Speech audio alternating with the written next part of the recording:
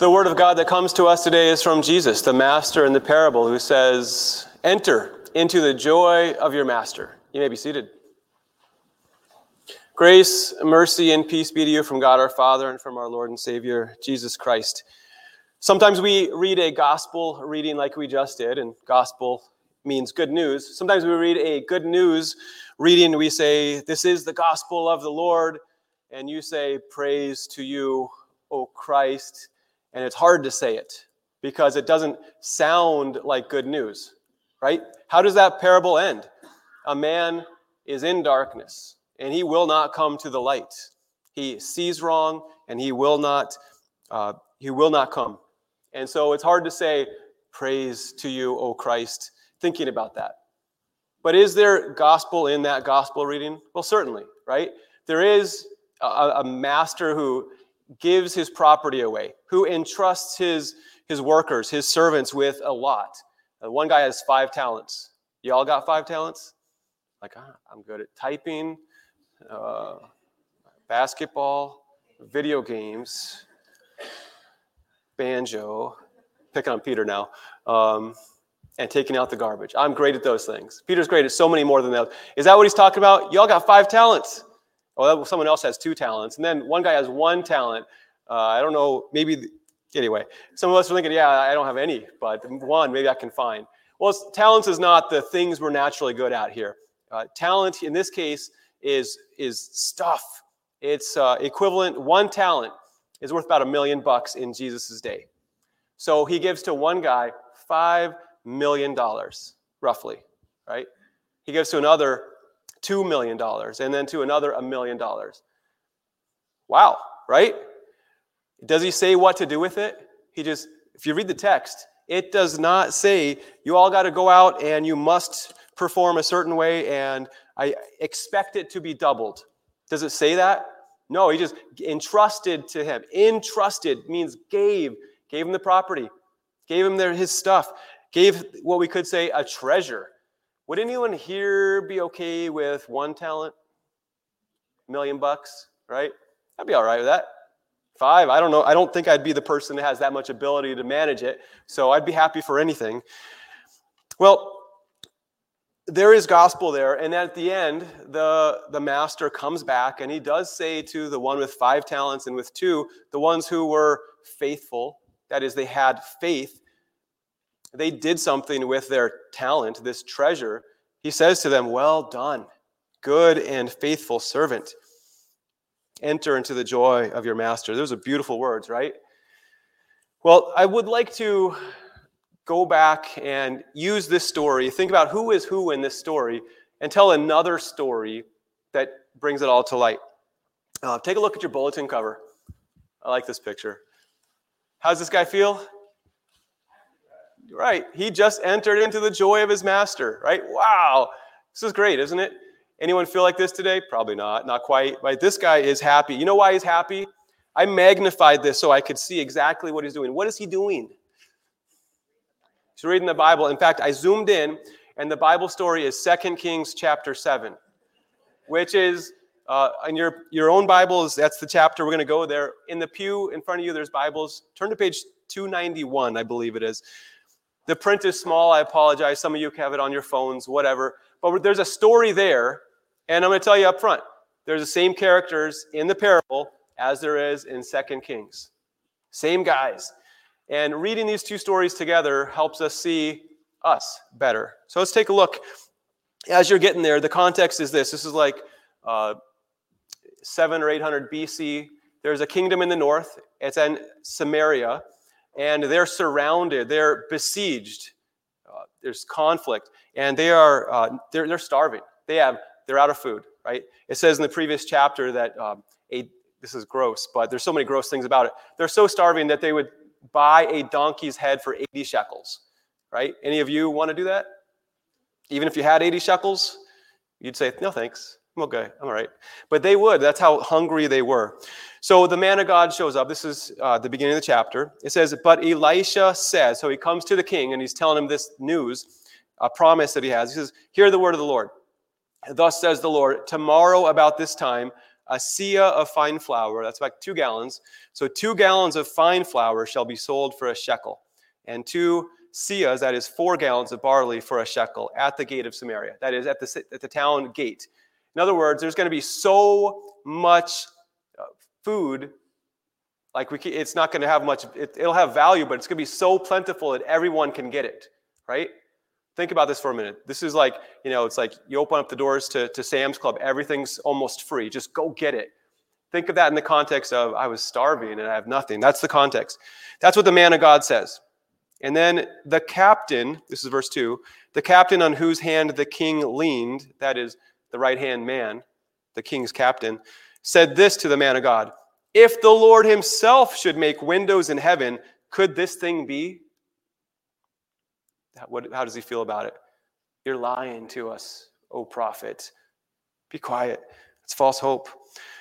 But he said, you shall see it with your own eyes, but you shall not eat of it. Right? So just reading real quickly, we might think that this king's captain has more than the average person, right? If we think of the king, he's got 5 talents. This guy is definitely above everybody else. He's got 2 talents. So just hold that thought. And then here's the story continues. Verse 3, now there were 4 men who were lepers. What's worse than being a leper? Being a starving leper, right? They can't even be around other people because they're lepers and they're starving. There's 4 men who are lepers at the entrance to the gate, and they said to one another, why are we sitting here until we die? If we say, let us enter the city, the famine is in the city, and we shall die there. And if we sit here, we die also. So now come, let us go over to the camp of the Syrians. If they spare our lives, we shall live, and if they kill us, we shall but die. They don't have any chances of surviving. So where it says, if the Syrians keep us alive, that's like saying, if they spare our lives, we shall live. We could say, is the Pope Catholic? Y'all? Sorry, that's too colloquial. Yes. Are the Syrians going to kill us? Yes. They have about the same chances as the Pope converting to be a Methodist. It's not going to happen, right? They don't have much hope, except it's better than the chances they have, because if they stay or go in the city, they're definitely going to die. So they're like, well, you're saying there is a chance, right? They're going out, and they're going to give it a chance. Well, they know where they are. Just to think about Psalm 90. Remember a moment ago we said this. Psalm 90, this is Psalm of Moses. Moses is lamenting the fact that he's about to die, that all of us are about to die. Psalm 90 in your bulletin says, you return man to dust. You say, return, O children of man. You sweep them away. We're brought to an end by your anger. So he goes on and on about the fury and the futility of this life. We're all just going to die. That's Psalm 90. That's where they are. So verse 5, it goes on and says, so they arose at twilight to go into the camp of the Syrians. But when they came to the edge of the camp of the Syrians, behold, there was no one there. For the Lord had made the army of the Syrians hear the sound of chariots and of horses, the sound of a great army. So they said to one another, behold, the king of Israel has hired against us the kings of the Hittites and the king of Egypt to come against us. So they fled away in the twilight and abandoned their tents, their horses and their donkeys, leaving the camp as it was, and fled for their lives. Wow. Did you catch all that? That's pretty awesome. And when these lepers came to the edge of the camp, they went into a tent and ate and drank. And they carried off silver and gold and clothing and went and hid them. Then they came back and entered another tent and carried off things from it and went and hid them. So think for a moment, if we take this story, who are the lepers in the parable? They're looters. Do they have a great treasure? Maybe $1 million worth, right? A lot. They have a big treasure. What have they done with it? They hid it, right? They put it in a cave or somewhere where they can have it. They've hid it. So perhaps they're the man with 1 talent who took the great treasure and just hid it away. You think? Maybe. But that's not the end of the story. Let's keep reading. Verse 9 says, then they said to one another, we are not doing right. This day is a day of good news. If we're silent and wait until the morning light, punishment will overtake us. Now therefore come, let us go and tell the king's household. And we can keep reading. They go and tell the king The king has to do some fact checking. And yeah, sure enough, there's stuff everywhere because the army just left, and they left a lot of stuff. And so it was that there was all this food that was there. Look down at verse 16. It says this, "Then the people went out and plundered the camp of the Syrians. So a seah of fine flour was sold for a shekel, and 2 seahs of barley for a shekel, according to the word of the Lord. Now the king had appointed the captain on whose hand he leaned to have charge of the gate, and the people trampled him in the gate, so that he died, as the man of God had said. And when the king came down to him, for when the man of God had said to the king, 2 seahs of barley shall be sold for a shekel, and a seah of fine flour for a shekel, about this time tomorrow in the gate of Samaria, the captain had answered, if the Lord himself should make windows in heaven, could such a thing be?" That's the story. It goes on, but it's a beautiful story, and it tells us a lot. So let's now think about this. Who are the lepers now in the parable? They're the good guys, yeah. They're the ones who have a treasure and decide not to just hide it under a rock, but to say, this is a wonderful treasure, and it's not just for me.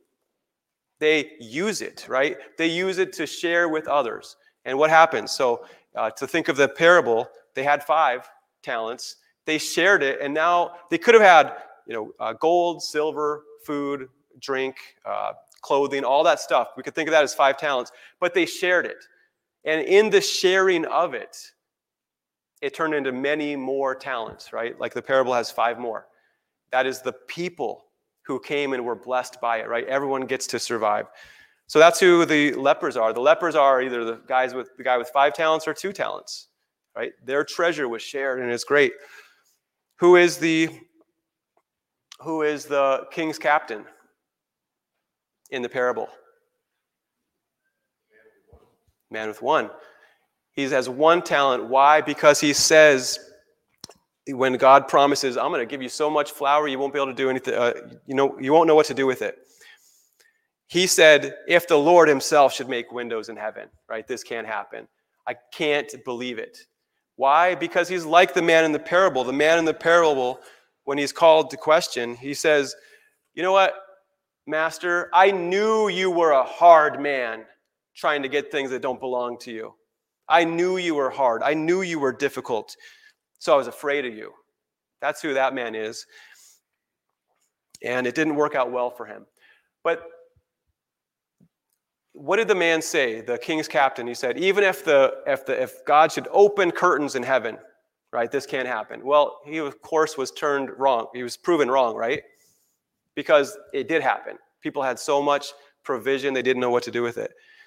Well, he was completely turned wrong in many ways, not only on that day in Samaria, but the prayer of Isaiah that's very similar to that. It's this. Isaiah says, "O Lord, rend the heavens and come down." Literally, God, rip the heavens open and come down because we need you. And that is what has happened in this story. So think for a moment. There's another character in this story. We could say the man of God or God, right, himself.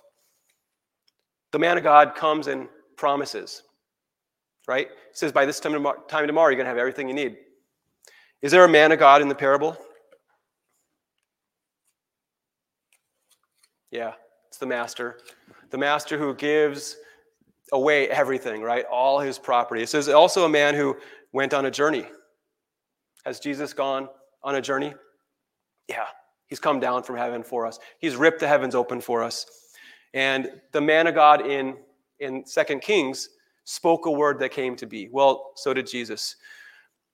The next chapter in Matthew, which is not printed in your bulletin, but the very next thing in Matthew chapter 26, it says this: when Jesus had finished all these sayings, he said to his disciples, you know that after 2 days the Passover is coming, and the Son of Man will be delivered up to be crucified.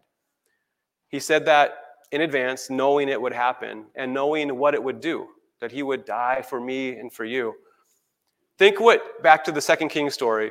Not only did the man of God speak and it happened, but God himself was active in that story. What did God do in that story?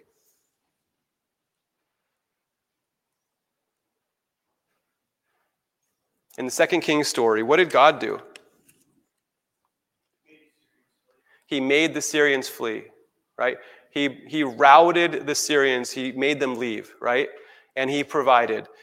We could say in the same way, Jesus said here, in 2 days I will be crucified. In the same way, he's the man of God who speaks. And in that, God was acting to make the enemies flee. And who is our enemies? Right? Who is our ultimate enemy? Right? Satan and death and sin. All those things were put to flee when Jesus was crucified for us. So we can rejoice. So we know who the man of God is, Jesus. We know who the lepers were. We know who the king's captain was. So there's one question left. Who are we? Who are we? Who are you and me individually, and who are we as a church? We are the congregation, but in the story, in the parable, who are we?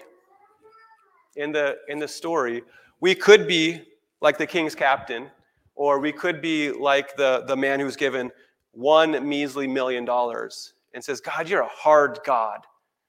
You don't give anything. I knew you would want more than you should expect. I just knew it, right? We can doubt God, shake our fist at God, and think that he's not going to give us anything good, right? But that's not why you're here. You're here because you are good and faithful, not in yourself, because you have faith. You're full of faith in the man of God, Jesus himself. So you have a great treasure. We have a great treasure. I don't have 2 million or 5 million. You may. You tithe on it, please. But we have a great treasure. As the lepers said, we're not doing right. This is a day of great news. Is this a day of great news? Yeah. Jesus died for us. He rose again. He ascended to heaven and sits at the right hand of God so he can hear all your prayers. When you pass into death, he stands and receives you. He will come again with glory to judge the living and the dead, and will bring the kingdom of heaven that will never end. Is that a good news or what? So, be people of faith.